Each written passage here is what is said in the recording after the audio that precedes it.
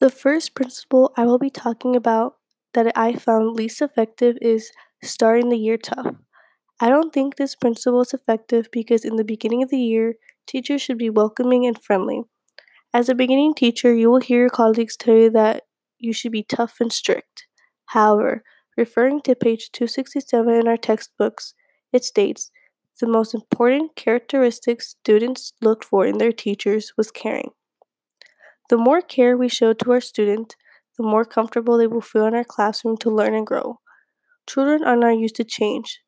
However, as an educator, we need to have our students feel safe in an environment for them to learn and grow. As my educational philosophy, I want to be a teacher where my students can feel safe with and come to me with concerns academically or personally. I would not like my teacher to be strict, cold, and having many rules. This will make me think they don't care about me as a person, but just as another student they have to teach.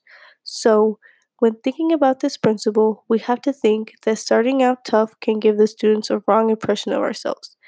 Therefore, we need to show them that we can be strict and fair, but also that we care.